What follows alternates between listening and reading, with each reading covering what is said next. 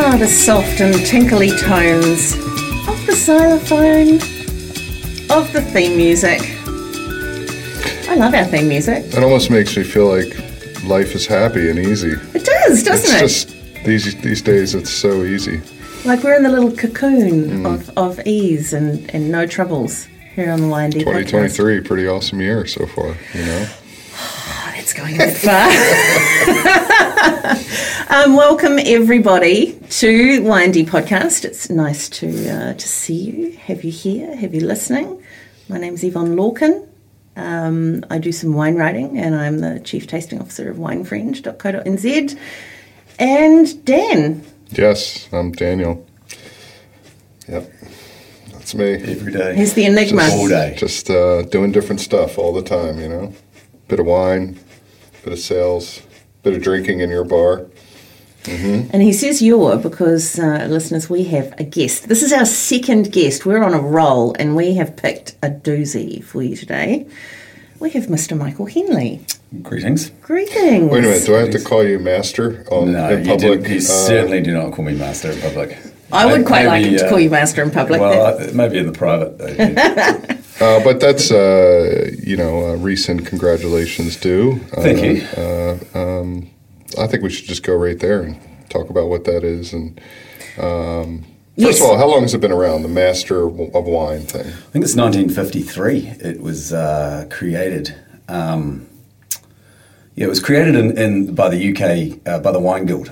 Yeah. The Wine Guild dates back to, I think it's something like the 1400s or something. It was created as one of the first 12 guilds for trades, I guess. And in 1953, they got together and said, "Hey, we want to create something to further education in wine." And they got together with the Wines and Spirits Educational Trust, I think, over in the UK, and they formed the Institute of Masters of Wine. And I'm not actually sure. And someone asked me this question the other day. I'm not sure who the first Masters of Wine were from the first years, but when I did my graduation. Over in the Great Hall of the Vintners Guild, complete with trumpeters and there's a bit of pomp and circumstance. A little bit of that coming through.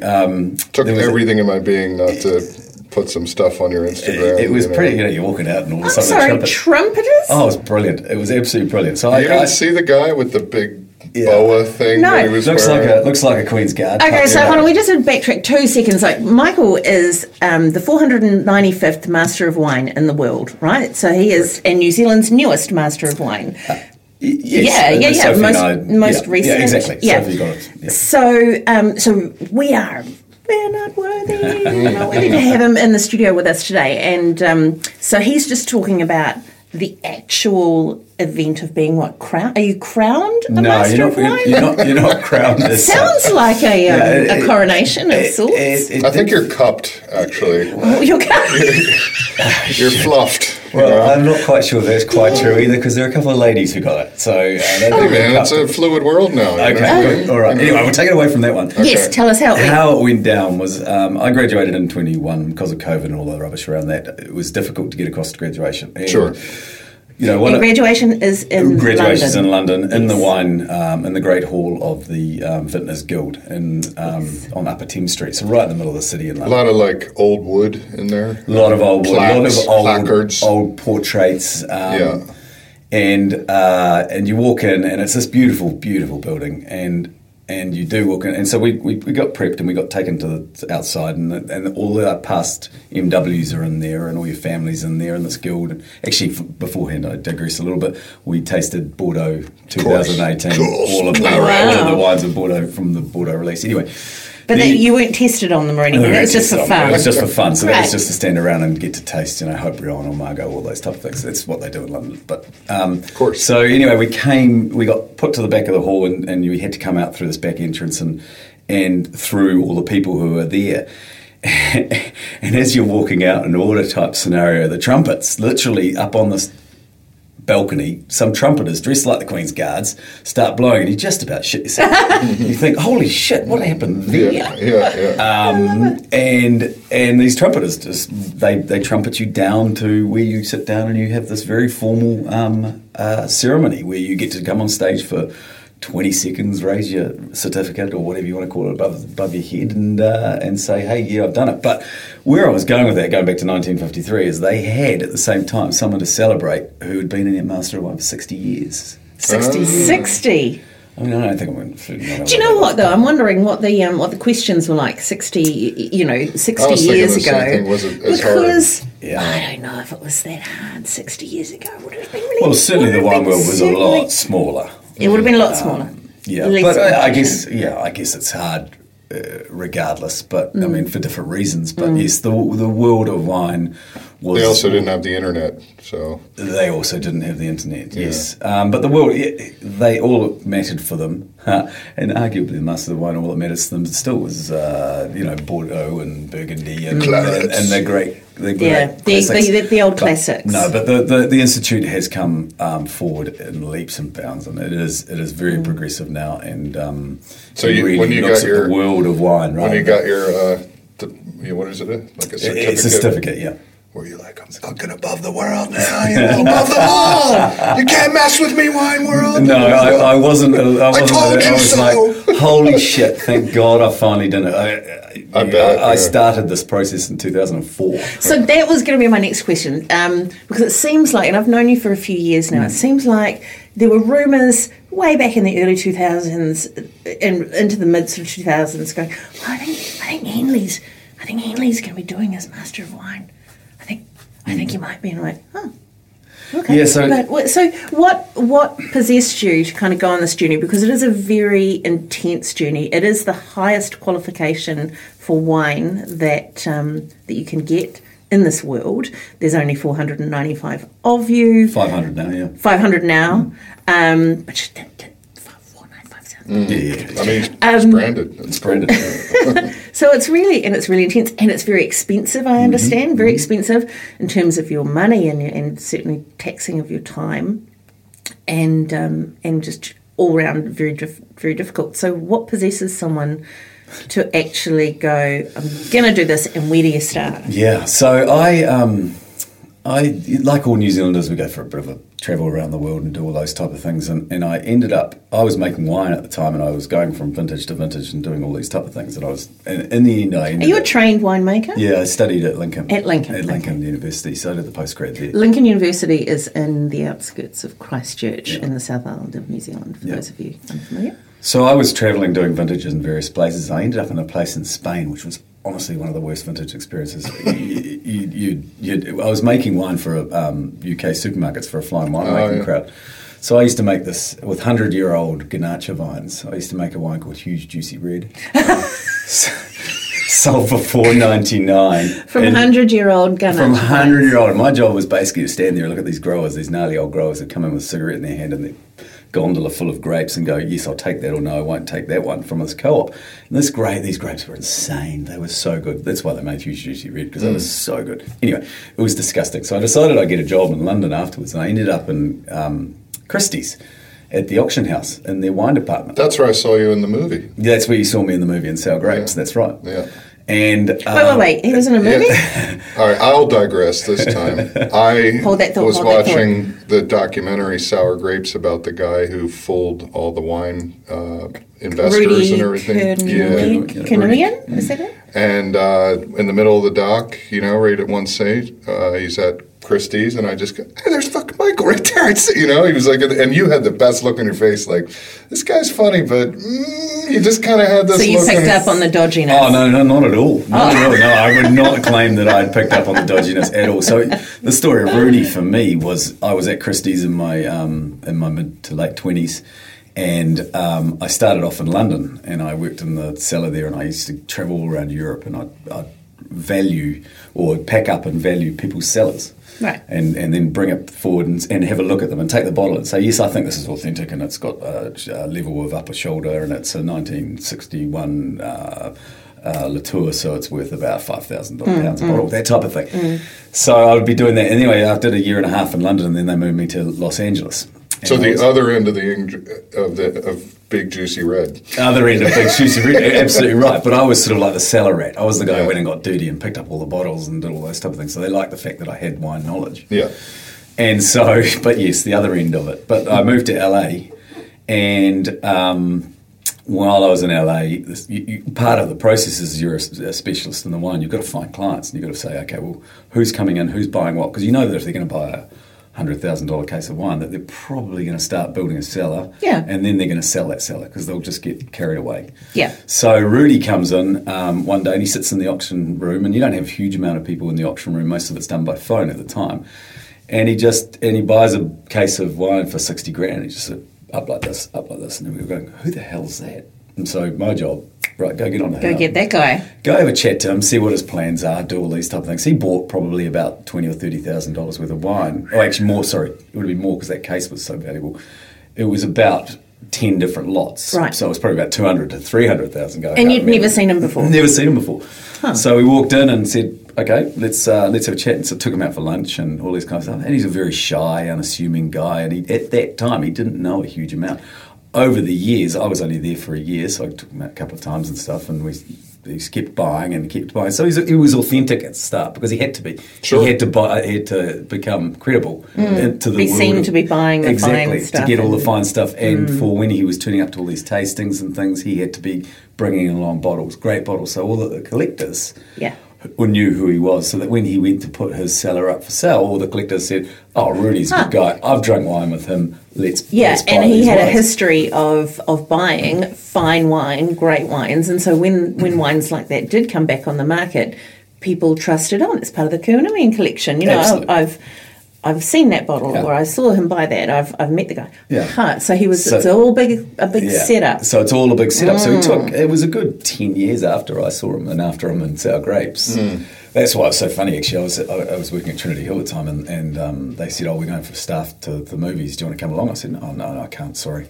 And I said the next morning, how was it? She goes, Janine, who had gone, she goes, you're in it. Yeah. What? No, I didn't know I was in it. Yeah. Well, you're kind of like... There's a full frontal face. A full frontal face of you. Who is that young guy? There's no question. I'm probably the most scandalous wine movie of all time. Yeah. And we'll be right back. Howdy everyone, I'm Yvonne Lorcan, the co-founder and chief tasting officer for Wine Friend, the best subscription service for wine in the land. And it's the best because my team and I hunt high and low to find amazing, interesting wines that we match to your individual taste buds. And then we deliver them to your door at a price and frequency that suits you. Now, we know you want to try new wines, but we also know it's really hard to break free from those boring, safe, same olds from the supermarket. And it sucks when you spend good money on something new, but it doesn't taste great to you. Because everyone tastes wine differently, right?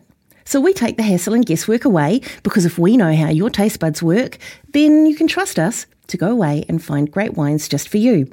It's easy. Just go to winefriend.co.nz, click on Get Started to answer a few fun questions about your taste preferences, choose one of our 3 awesome plans, your combo of reds and whites, and how often you'd like them delivered, and then sit back and wait for a whole new world of wine to open up. They're wines from all over the world. They're wines that I personally really love, and they're wines that you're not going to find in your average supermarket. Plus, each bottle comes with a neck tag written by moi with handy notes that'll impress your friends. Our plans are totally flexible, you're not locked into anything, and you can buy more of the wines that you love with a simple tap or a click. Just use the promo code Yvonne, that's YVONNE, for 24% off your first subscription case. So become a wine friend and we'll all live happily ever after. Cheers. And on with the show. Christie's gave me that enjoyment of fine wine and starting to, they encourage all their specialists and things to carry on studies. Yeah. So that's going back to this MW story. That is what happened, is that I was carrying on. I did my WCT level 3. So Wine and Spirits Education Trust. Level 3 for all, and that is a course for all. Anyone who is interested in wine and needs to take something further, that course is amazing. Yep. And in terms of teaching you about the world of wine, it is truly amazing. So, and we offer it here in New Zealand. And they offer it. Jane Sculpin does it here in New Zealand, which is really, really great. I think there's a few actually people who do it here in New Zealand. But then I did the diploma after that. Got a bit of a fright with the diploma because the WCT 3 was pretty easy. Did the diploma and went, I think I need to do a bit of work on this one. So that's a 2-year program. So finished that one, and then when I came back to New Zealand, I ended up working for Craigie Range, and obviously Steve's a master of wine. And, Steve Smith, New Zealander, who was one of the founders. Founders of Craigie Range. And so we I just basically said, well, let's carry this on. So the first year that I went to the seminar, they have the first year seminar, the Master of Wine. You have to go to these seminars and things every year. Where did they have it? They had it in Adelaide. Adelaide, okay. No, they didn't. They had it in Melbourne. Right. And Sorry, interject for a second, because this is important. You're paying on your own dime for all this? Yeah. Which is different than, to give you a little credit of whatever 15 years it took, because there's other people that are getting, they say, we want you to become, they might work for somebody, or is that all? Yeah, I think... Like, are they sponsored by their Yeah, employer? what happened for me was I said, I'll do it, and I will pay for it, but I would like some... I would like a bonus or something if I pass it when I get it. And I guess the long-term plan is you say, okay, well, you'll help me pay for it eventually, because once I get it, the pay packet should go up anyway. Yeah. So, and you're adding to the business and in terms of expertise and credibility Yeah. and everything, knowledge. Yeah, and in those early days, I mean, what my employers, so what Craigie Range was given to me was time. The time to go to these things and not having to take great. it as well, which is really, and that's how I value it as well, as anyone who comes to me and says, hey, I'd like to do this, I'll give them the time and I'll give them as much of my help as I can, but the cash side of things up to them until they prove that they can do it. They come back and that's very do it. Can I just ask, though, can you do some maths in your head and tell me what do you think it's cost you, or thereabouts, like a rough figure, dollar-wise, over all this time to reach this journey? Oh, it's a big one, because if you look at those seminars that you go to Melbourne or Adelaide or things, and then seminars in Bordeaux, and then you do the trips, which are the best part about it. And you have to buy the wine? And you have to buy the wine. Yeah. But the wines are great because you're all part of a group doing it as well, and then study groups and all of this kind of stuff. So, and then even writing dissertations and things, that costs you. So it probably would have cost about £20,000. Right. Corrigan must have been a revelation for you guys. Corrigan? Yeah. No, I'd done by Corrigan before Corrigan came in. Oh, you had done I'd all finished. the taste. Oh, okay. So the master. So once going back to the timeline, the 2004, I start the seminar, and I was with Emma Jenkins, who's another master of wine. I was with Stephen Wong, who was another master of wine. Matt Dalla was there, another master of wine. So we all Matt was a little bit earlier, but Emma and Stephen started all together, and so we went through it. But I didn't actually. Then I went to the UK for Craigie Range and based myself in the UK. And at the end I was always there for 3 years. And at the end of that, I said, okay, well, that's when I need to focus on finishing this, because doing it in the UK for me was going to be a lot easier than doing it in New Zealand. Doing it in New Zealand, we don't have access to the great Bordeaux wine. You can't go to a Bordeaux tasting, 2018, taste every Bordeaux wine from every every classified Bordeaux wine. So you're sitting there, or do a Burgundy tasting. Yeah. The champagne. It's hard. It's really hard here. Yeah. And really, really expensive. So you're like, right, I'm in the UK. I'm going to do it. And I'm going to finish it. And so, I'm going to do the exams. So I sat the exams, and I was incredibly lucky. And I don't know how it happened, but I passed on the first first chance, on the first time. So Charlotte Reid from New Zealand Wine Growers, she did the studies with me, and we used to study a lot together. And we have these study groups, and you'd go away and you go, okay, we're going to Italy, and there'd be a person who was doing the MW program with you who owned a winery in Italy, and you'd stay with them and you'd all do it. And we're going to Germany now, and we're going to Spain now. Must be a good network. It was amazing. And in fact, that's the biggest thing about the MW is the people you meet are incredible. So you're doing all these type of things, and you're going around and you're tasting all these wines, and wine's flipping cool at this stage, because you're thinking, the wine world is a really flippin' cool place, and shit, there's some great wines out here. So you're based in tasting Europe, everything that you can get your hands on. Going to classes, learning about how to write, learning about how to write tasting notes, trying to beat the system as such, which is basically what the tasting exam is. Certainly is a system, is trying to just get that nailed down. So I was lucky enough I passed it first time, and then you think, yay, I've done it. That's the easy thing done. I've done these exams. I think pass rate's about 5% a year. I think it's very low. And so then then they go, well, now you've got to write a 10,000 word dissertation. You go, oh, crap. Which is a book, essentially. Yeah, and if you're not a writer, I mean, you're a journalist, so you write. No.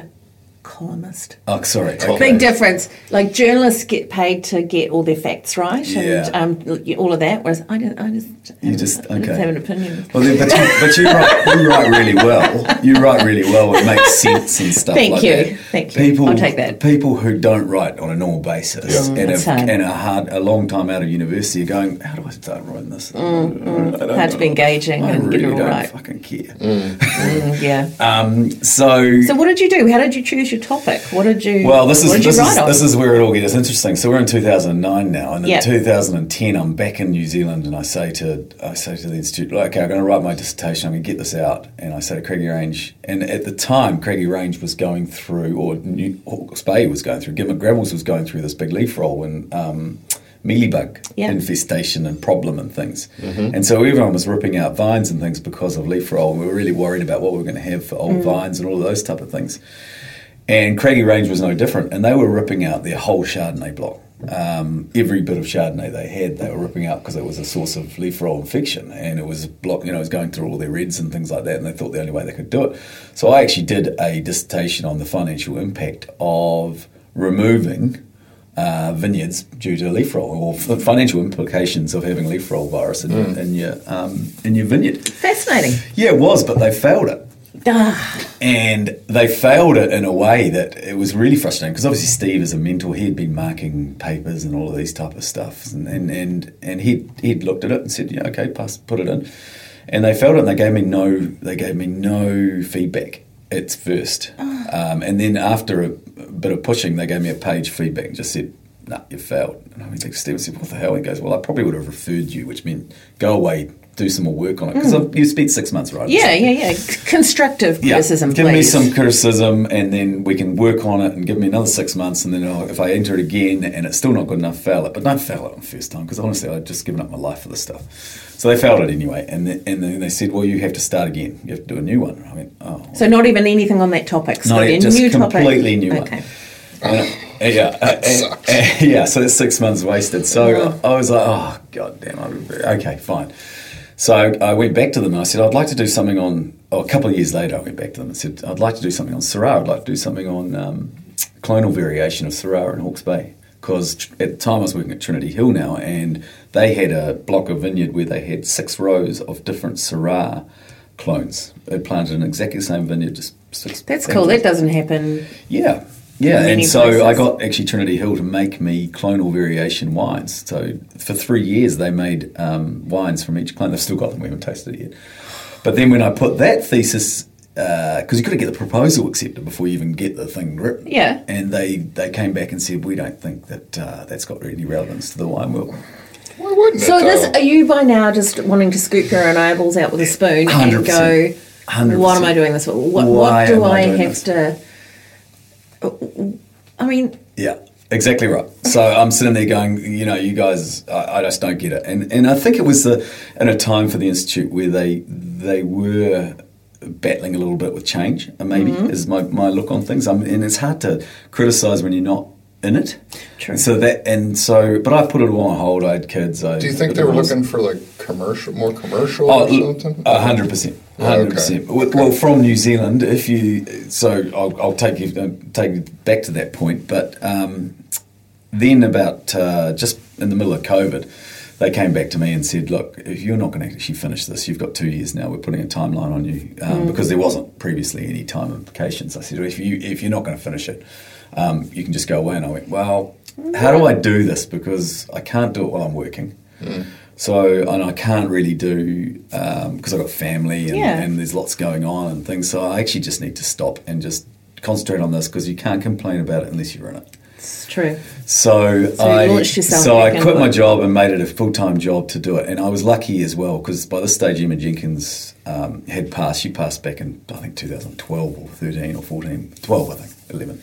Anyway, and by this stage, she's a dissertation or a research paper, as it's changed to by this point. She's like a moderator. She's looking at them all and things.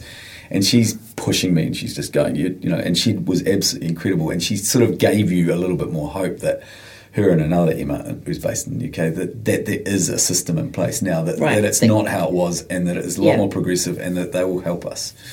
So what did you decide on? What was your... So this goes back to do you need it to be commercial? my actual research paper became the impact of climate change on the production of Marlborough Sauvignon Blanc. Gold. Yeah. Love it already. Of the last 4...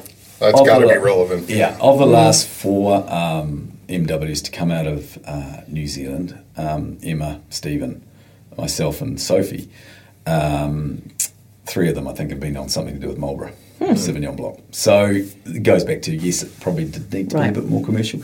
But saying that, I mean, you look at Sophie Parker-Thompson from Marlborough, her thesis, which she incidentally won the thesis award for, the research paper award for, was inspired. I mean, I don't know if you guys have read it. I heard about it. It was it's on biogenic amines. Yeah, histamines and histamines. Fascinating. That, I mean, certainly for you, because you come across a lot of people who sit there and go, why am I getting headaches? It's all the sulfides. It's all the sulfides. Sulfides, ooh. Yeah. It's like, no, calm down. Yeah, exactly it's right. Not the sulfides. So, and her paper was just, you started reading it. Just, super exciting. Whereas mine, I didn't feel like mine was like I also that was interesting. But I was super lucky. I had an amazing lady in America called Sherry Morano, and she just dragged me through it because it's not natural for me to do it.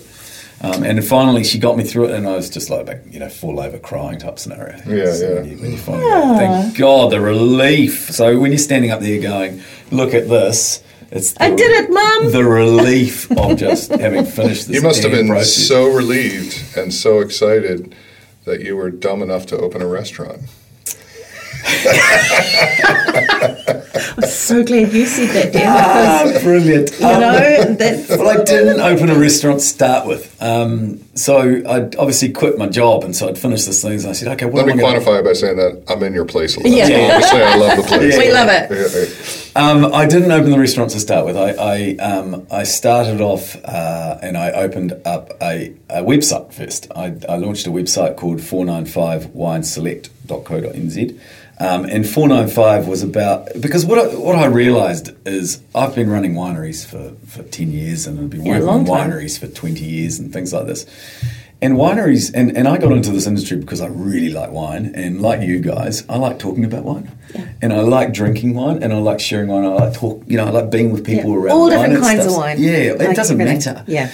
And when you're running wineries, and Dan, you'll be finding this at the moment because you've got your own winery and things, you get bogged down a little bit in cost and yield and sales figures and all those things that are super important to keep your winery going. It's a very important part of the process. Massively, but when you're sitting there on a year-by-year basis going, my yields were down 50%, therefore my costs are up 50%, but I can't put my prices up 50%. So what? Exactly. So, it's this daily grind of looking at the figures, and then you come across a wine, and you're not drinking everyone else's wines because you're just basically drinking your own because it's easier to do it that way. And you're getting media coming through you, and you're getting trade coming through, and you're showing them the wines, and you're proud of your wines, and your wines are great. I've never worked for a company where I haven't been able to stand up in front of the wines and go, I think these are some of the most awesome wines. But you do get away from why I got into the wine industry, which was actually in the early part of it. I was actually wanted to make great wines, but I still really like drinking them. So I thought to myself, okay, what do you want to do? And I said, well, I want to go back to drinking and talking and selling good wines and different wines. Yeah, so you get into retail. Yeah. You get into just exposing yourself to a whole bunch of different wines, get a whole bunch of wines in that you think are fantastic, and hope that you can convince other people that they are as well. Exactly right. And just open those bottles, get people to taste them, try them, and I think the doing it online is, it's easy for people. Yeah, it's less cost. It's more cost effective to do it online to start with, and so I don't want to be a massive wine retailer that has 1,000 wines on my wine thing. I just want to come across a wine and go, that's cool. There's a really good story that goes with that wine. Decibel Dan type scenario, and you go, well, let's put that wine up there and people can read the story and make their own mind up, but they have a trust that maybe the fact that I am an MW, that means that they'll believe that it is a good wine. And I'm not saying that every wine that I've got on my site is for everyone, but I am saying that I enjoy drinking them. Yeah. So and that's been the fun part, is I've drunk everyone. You come into the bar, there's a whole heap of empty bottles all around it. That's part of the process. It's got to be drinking them all. And you look remarkably healthy for it, so totally. it's got to be good for you. Yeah, well, that's just the stress of starting a business. But yeah, so that was the first step, and then the second step came up because, and the bar and the restaurant came up because, and actually it was a different vehicle in my thought process at the start. That came about because there was a space that came up, which I thought was a really neat building and a really neat spot and a great rejuvenation of Hastings. And I think Hastings. So just to interrupt for a second. So Mike has a bar and restaurant called Cellar 495 in Hastings City, which is where we are right now. It's where Dan and I live, in the old municipal council buildings, which are just the most jaw-droppingly beautiful buildings that have been completely refurbished, and there were some amazing new spaces created in the building, and Mike's cellar shop, restaurant, bar. I always get asked from people that go, "Is one of the best parts of it?" There's like a wine bar, because our tasting room is right there, a half block Which, away. incidentally, Dan, is an awesome tasting room. Thank you. Room. And more changes coming, more excitement on the way. And people would walk in and go, there's a wine bar opening up the road. Do you think that's going to affect you guys at all? And I go, I'm going to be in there drinking. In a great way. Great way. So, so that's the background. So he's got the space came up, and it was, as you're saying, Yvonne, it was just such a cool space. So I said, okay, well, if it doesn't work and actually the original thought was it was just going to be a tasting room with platters and all of those type of things, but for a lot of the local Hawke's Bay guys who don't have cellar doors. And if it didn't work, well, it's not a huge space, and I'll use it for my office, for my online business, and retail store, whatever. And I'm a firm believer that, and like I think Dan is, that the more we get into the more tasting rooms we get into there, the better it is, because it becomes a destination. Absolutely. So, also because I've seen it in other regions around the world. And America does it so well, for example. When you go to Sonoma, Healdsburg and things, and they got downtown Napa now. It's all these places. I just want to say one thing though, but talk about driving the. It's really important. And winemakers, we get in ruts too, and it's why we meet, and you're invited all the time, and so is Yvonne, to do tastings with your friends and open up cool shit and taste it. And because almost everyone you do will have like somebody who hadn't been in a while, and they go, oh man, I'm so glad I came, because I'm in a rut, I'm getting a cellar palate, I'm not doing that. Yeah. So with that in mind, you should pour some Gruner Veltliner. Yeah, that's exactly what. Yeah. So what? I was just thinking, come on, Dan. Say the thing, or give us the in, because I've bought 2 wines for us all to taste. We taste wine. Yeah, good. It's well, right. It looks like there's no spittoons around here, so it looks no like spittoons. Yeah. So, but I did. Good morning. I did bring the good glasses, and we'll be right back. Hey everybody, Decibel Wines is the newest tasting room in the best block of Hastings City, on the East Block, where it's all happening. We're right in the heart of the action with the distillers and the common room and a bunch of great restaurants and other great shops as our neighbors in the area. There's something for everyone in our shop, though, with 18 wines available under the Decibel Junta and Testify collections. We're treating podcast listeners to a 15% discount. That's pretty good. On our website, with the code podcast15 at checkout, head to decibelwines.com and use the promo code podcast15. I believe that's all caps. I moved to New Zealand all alone in 2008 and started making these wines in 2009. I moved here with a dream and literally just a few bucks in my pocket. It all started with a very small amount of Decibel Malbec, Sauvignon Blanc, and of course Pinot Noir from Martinborough. I make all these wines, buying fruit from so many great growers around Hawke's Bay and Martinborough. So please come visit us when you're in Hawke's Bay. I'm usually in the shop hanging around. If I'm not there, there's some other great people helping out and know the story and know about all the wines. Or just visit decibelwines.com and use promo code podcast15 at checkout for 15% off. Cheers. And now we're back.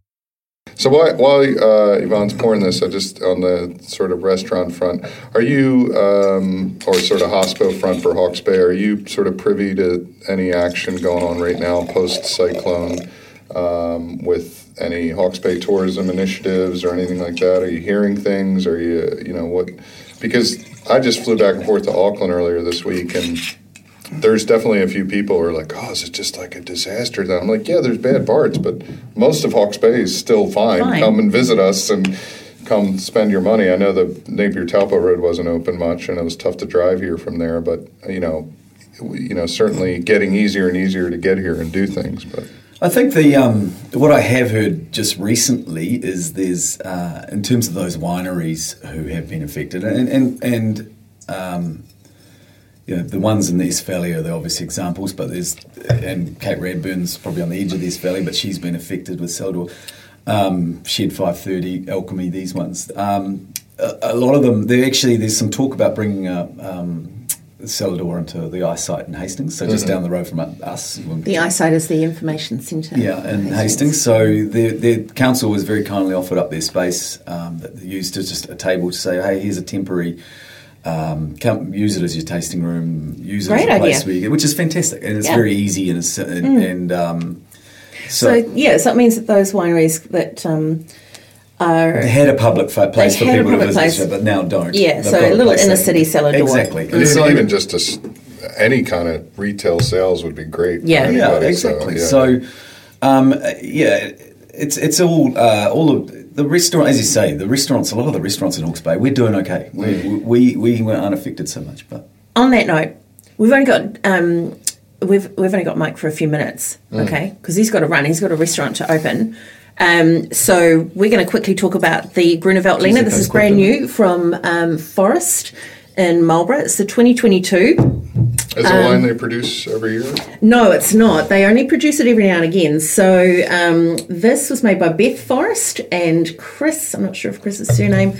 After they spent time at Salomon Undhof in Austria. Oh. Yes, I hope I'm pronouncing that correctly. Salomon Undhof in Austria, and loved it. So, of course, Gruner, Austrian variety. National grape variety of Austria. National grape variety of Austria, and we love it. Like Sauvignon Blanc here is to New Zealanders. But the thing about it, I love, is that it's clearly finding a happy home in New Zealand. And, there's Gruner in Marlborough, there's Gruner in Gisborne, there's Gruner in Hawke's Bay now, I think. There's Gruner all over the place, Gruner in Nelson.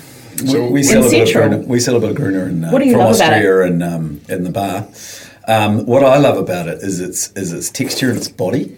It's got really nice acidity and but it's got enough body. It's sort of more without being controversial, more interesting Pinot Gris. And this one is dry. Whoa, dude. This is dry and juicy, and I find most of them are dry though. Most of the ones that I tasted are dry. I spoke at the NZSVO conference last October, I think it was, down in Marlborough, and the whole theme was alternative varietals. And obviously I do a lot of different things, so I had a lot to say. Mostly I chose more about this sort of economics and marketing side of having other things in your portfolio to sell, which is really, and also just purely keeps me interested and fun, going back to what we were saying before. But a lot of the Marlborough producers, including some of the big guys that were there, which, most of them are big guys, were talking about Gruner Veldt and how maybe 10, 12 years ago it was seemingly the new thing that could be another alternative in your tasting room or in the vineyard. There was, there's sort of up and down opinions in the vineyard and everything, but I think, passing the buck to you guys, it's a bit of a tougher sell they were finding, Yeah, I think you got to talk people through it. You've got to really put it in front of people. This is my experience. You actually have to say, drink this, force people to open it and drink it, and then you go, look, apples, gorgeous green herbs, lovely kind of little bit of toastiness in there, there's blossoms, lots of florals, white pepper. It's a style that if you talk people through it, they go, yeah, where's it been all my life? And the great thing is, Gruner Veltliner in New Zealand, not very expensive. This is like $26, I think, and that's on the upper end of the spectrum. A lot more expensive from Austria. But, that's the way it is. So we don't have any spittoons. Again, I forgot them. So bang those down and let's try this Pinot Noir. Just on that, though. Sorry, have I been too rushed? No, I don't think so. You're good. I think also the larger guys don't have a vehicle for selling this. because you're not going to buy this off a supermarket shelf generally. No. What you're going to do is you're going to go into a restaurant, and so I sell quite a bit of Gruner. Yeah. Because people come in and go, well, what do you suggest, Something Michael? different, yeah. So what do you normally drink? Well, I normally drink Pinot Gris or Sauvignon Blanc or something like that. Okay, well, let's stick in the aromatics and let's give you an Austrian Gruner. But that's a different vehicle to the big guys who are going, well, I'm making 5,000 cases of it and I've got to sell it to the supermarket. Well, no one's going to pick up a supermarket Gruner. Because for a start, they'll look at it and they'll go, so can't pronoce it. Like any of these, and that's like any of these alternative varieties. That's why I would expect that most alternative variety, most of the alts would go through most of the alts would go through restaurants because some well, that was kind of my argument too for them was like, hey, even for you big guys, you're getting people through your tasting room and they're going to remember your brand probably more. I remember we had that Gruner Belt there too, but all I can find is the Sav, but I'll buy the Sav. Exactly. But do we like it? Do we like this wine? I really like that wine. I really like this wine, and it should be. I mean, you can buy that online at forest.co.nz. Is it Forest or Forest Wines? I love the juiciness with the acidity because it's like really approachable, but it's still Gruner. It's still got that brightness to it, but it's really approachable. So Gruner Veltliner, get amongst it, kids. We love it. And Forest is good producer. Yeah, very good producer. Was not expecting anything less from those. And make some really good alts. Yeah, so they've got in the little box of wine that one came from. I've got an Arnaise. That was our fake way of popping a cork in New Zealand. I've got Arnaise from Forest, and what else do they do? So there's Arnaise, Gruner, Gewürz. Obviously, a lot of cool Rieslings. And Saint Laurent. Oh yeah, they have to. Saint Laurent. So this is Pinot Noir from Collier. Ashmore Vineyard. So this is Marlborough Pinot Noir, and it's the 2020 vintage. Now, Mike, you and I have actually tasted this, but we did it blind, so we didn't actually know that we were tasting this wine when we did it. Nice and cloudy. Yeah. And why is it cloudy? Not much additions to this wine, I'm going to guess. So that's all unfined, unfiltered. Unfined, unfiltered. So there you go. For those of you that are watching this on YouTube, you can Are they look at organic or biodynamic? I'll tell you. Okay. Right, so made by Julian Richards. Don't know if you guys know him, but it's all about biodynamics. So organic biodynamic grapes, only made when the fruit is perfect for him. All about the health of the soil and very, very lo-fi, minimal intervention winemaking here. Colore is like kind of the... Colere. Sorry, I can't help my Italian part. Yeah, so it's a mix of clones, I'll tell you. There's a bunch of them. It's a smorgasbord. You've got 777, 667, 114, 115, 10 bar 5, 828, and 943. 100% whole bunch. I was going to say a whole bunch of components. 100% whole bunch. Absolutely love it. Aged for 15 months in a blend of 30% older oak puncheons, 70% stainless steel. So what he said, Julian has said, it's all about restraining the primary fruit and tannin structure and desiring to move the tannins up front to the top of the teeth. The perfume on this, the tannins are great. I like the tannins. Yeah. I'm a big fan of whole bunch. I think the interest factor that comes through from whole bunch is intriguing to me. I think the fact that there's no obvious real oak coming through, and the fragrance and the perfume on it is the nose is just amazing. Crazy. It has that lovely kind of hedgerow fruits and dried herb, forest floored sort of carry on. What's this guy's name? Julian Richards. Yeah, I'm gonna seek very cool. out more because I definitely do. I find it very compelling when somebody's doing wines in this space that are actually clean. I'm going to tell you, and they're fantastic. This is a perfect, exactly. Great example. Got in the Metro Top 50 last year, Metro Magazine Top 50. By the way, Joe Basinska had this to say about it. Keep your eye on that Metro Top 50. There might be some familiar names. Oh, might there be? Okay. About 4 or 5 of them. Oh, jeez. That marketing dollar's going well. This is what Joe Basinska said about this. Now, Joe's a wine writer that I love and a good friend of mine. She goes, with its freshness, so you've got to taste and sniff while I'm reading this. With its freshness, delicacy, and understated power, made with organic grapes from the Dog Point-owned vineyard. Dog Point, okay. In its chalky textured and brightly aromatic palate, threads of clove, smoke, green herb and savoury notes weave through plum tart and red fruits. No, tart plum. It's amazing. I was about to say, I don't know if I get the plum tart, but particularly in Pinot, but also some other like Syrah. When the green is good, and it's the right kind of green. It's that stemmy, ripe stem. yeah, As opposed to unripe fruit. unripe fruit. Yeah. Yeah, Cameron Douglas says it's a specific style of Pinot Noir with an earthy, old world feel. What would he know? You know, when we were tasting through that, when we were tasting through the Pinots. Just kidding. Stop it, you two. Yeah. When we were tasting through the Pinots last week, Yvonne, this type of style of wine came through because I think it's really, really great to see New Zealand I think Pinot it's come this great. way. Yeah. And Yeah, so I does love it. Cameron. So And I agree with him. You know, Cam knows I love he's it. He knows the you. only one, and he's the only one in the country, mate. You can't diss that dude. Oh, and the MS, I know. Yeah, he's the master sommelier. actually- the only one. Last question for you, because I know you probably got to roll soon. So the MS thing blew up, obviously, later on, but he was on to it, I think, well before the Somm movie and all that.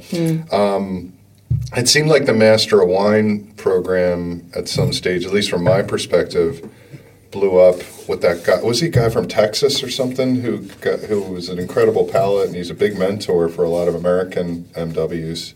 You know what I'm talking about? No. I just thought of it when we were talking, and he was I forget where he's from. He's from It wasn't Pancho.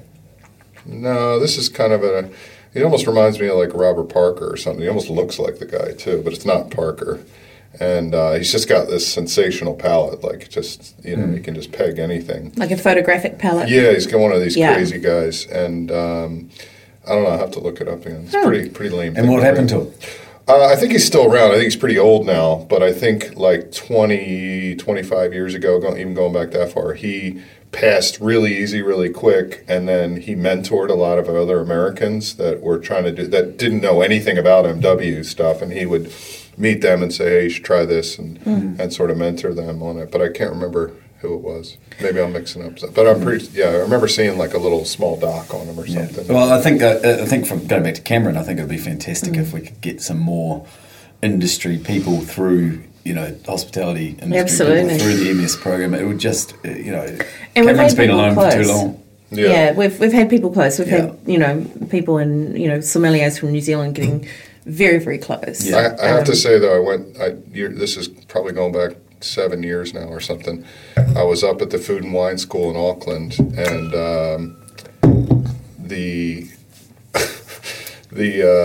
they did a junior sommelier competition, and I literally had to leave. It was so stressful, and because they're, they got the cloth on and they're asking the questions. Oh, can you? It's just they had like two Super tables intense. set up at a We like should a get faux Cameron restaurant.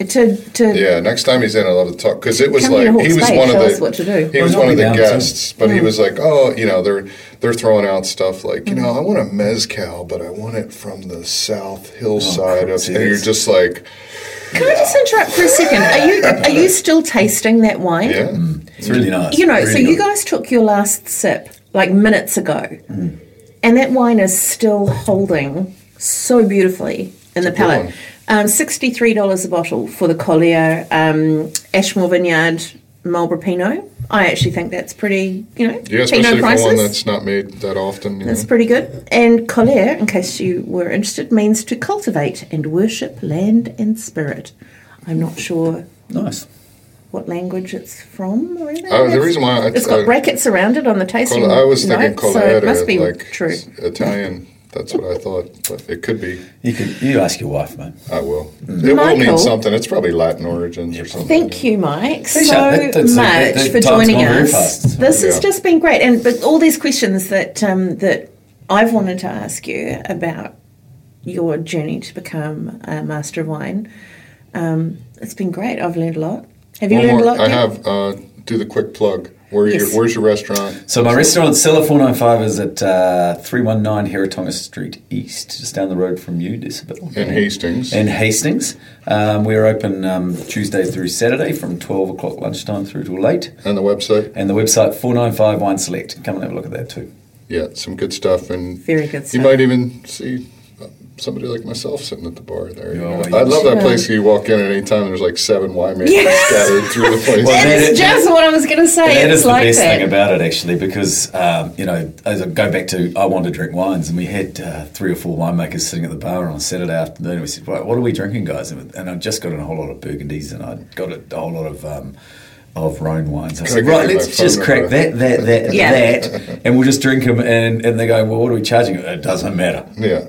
I'll bring the price down. You guys just sit there and buy a bottle. Yeah. And then I get to drink it as well. And you know, So I fun. put my own personal cellar from my years at Craigie and my years at Trinity and stuff in there as well. And people were drinking that, but part of the rule is you can't take it away, and I've got to have first taste. Fair enough. It's all a little informal. There's my amazing chef, Carlita Campbell, who does great She is an food. amazing She is chef, incredible. Carlita. Dude, I'll But never... as she says, you know, we're probably doing all right in spite of ourselves, because the more I'm in there, the more it's mucked up, really. 'Cause, Yeah, you know, well- from a service point of view, I'm Yeah. useless. It's pretty funny. You just get out. I'd of the never be a kitchen. master sommelier because I'm just useless at service. Yeah, we've all experienced that a little bit. Yeah, but, yeah. Oh, but sorry, I I must forgot say, your order. your Sorry about chef, I won't let you live that down as how you landed on your feet with that chef, because she's doing a phenomenal job. She is incredible. Yeah, Carlita's the food's very incredible. good. We keep it fresh and lively. So it's And good. we try and keep it fresh and lively on the Windy I'll tell you, podcast. And I I'll tell tell you, you. it has been such a treat having you on here. Thank you very much for Tell having your me. friends. Yeah, will do. And thank you very much for watching and listening. And Dan will have this posted up on the old socials. And As soon as I can networks crack and the whip on Aaron in there, all that kind of stuff. So, cheers, guys. Thank Cheers, you. Thanks very much, guys. Michael. See you. Love yous, babes. This podcast is handpicked, whole bunch pressed, wild fermented, and produced unfined and unfiltered by Daniel Brennan and Aaron Cash at New Song Studio.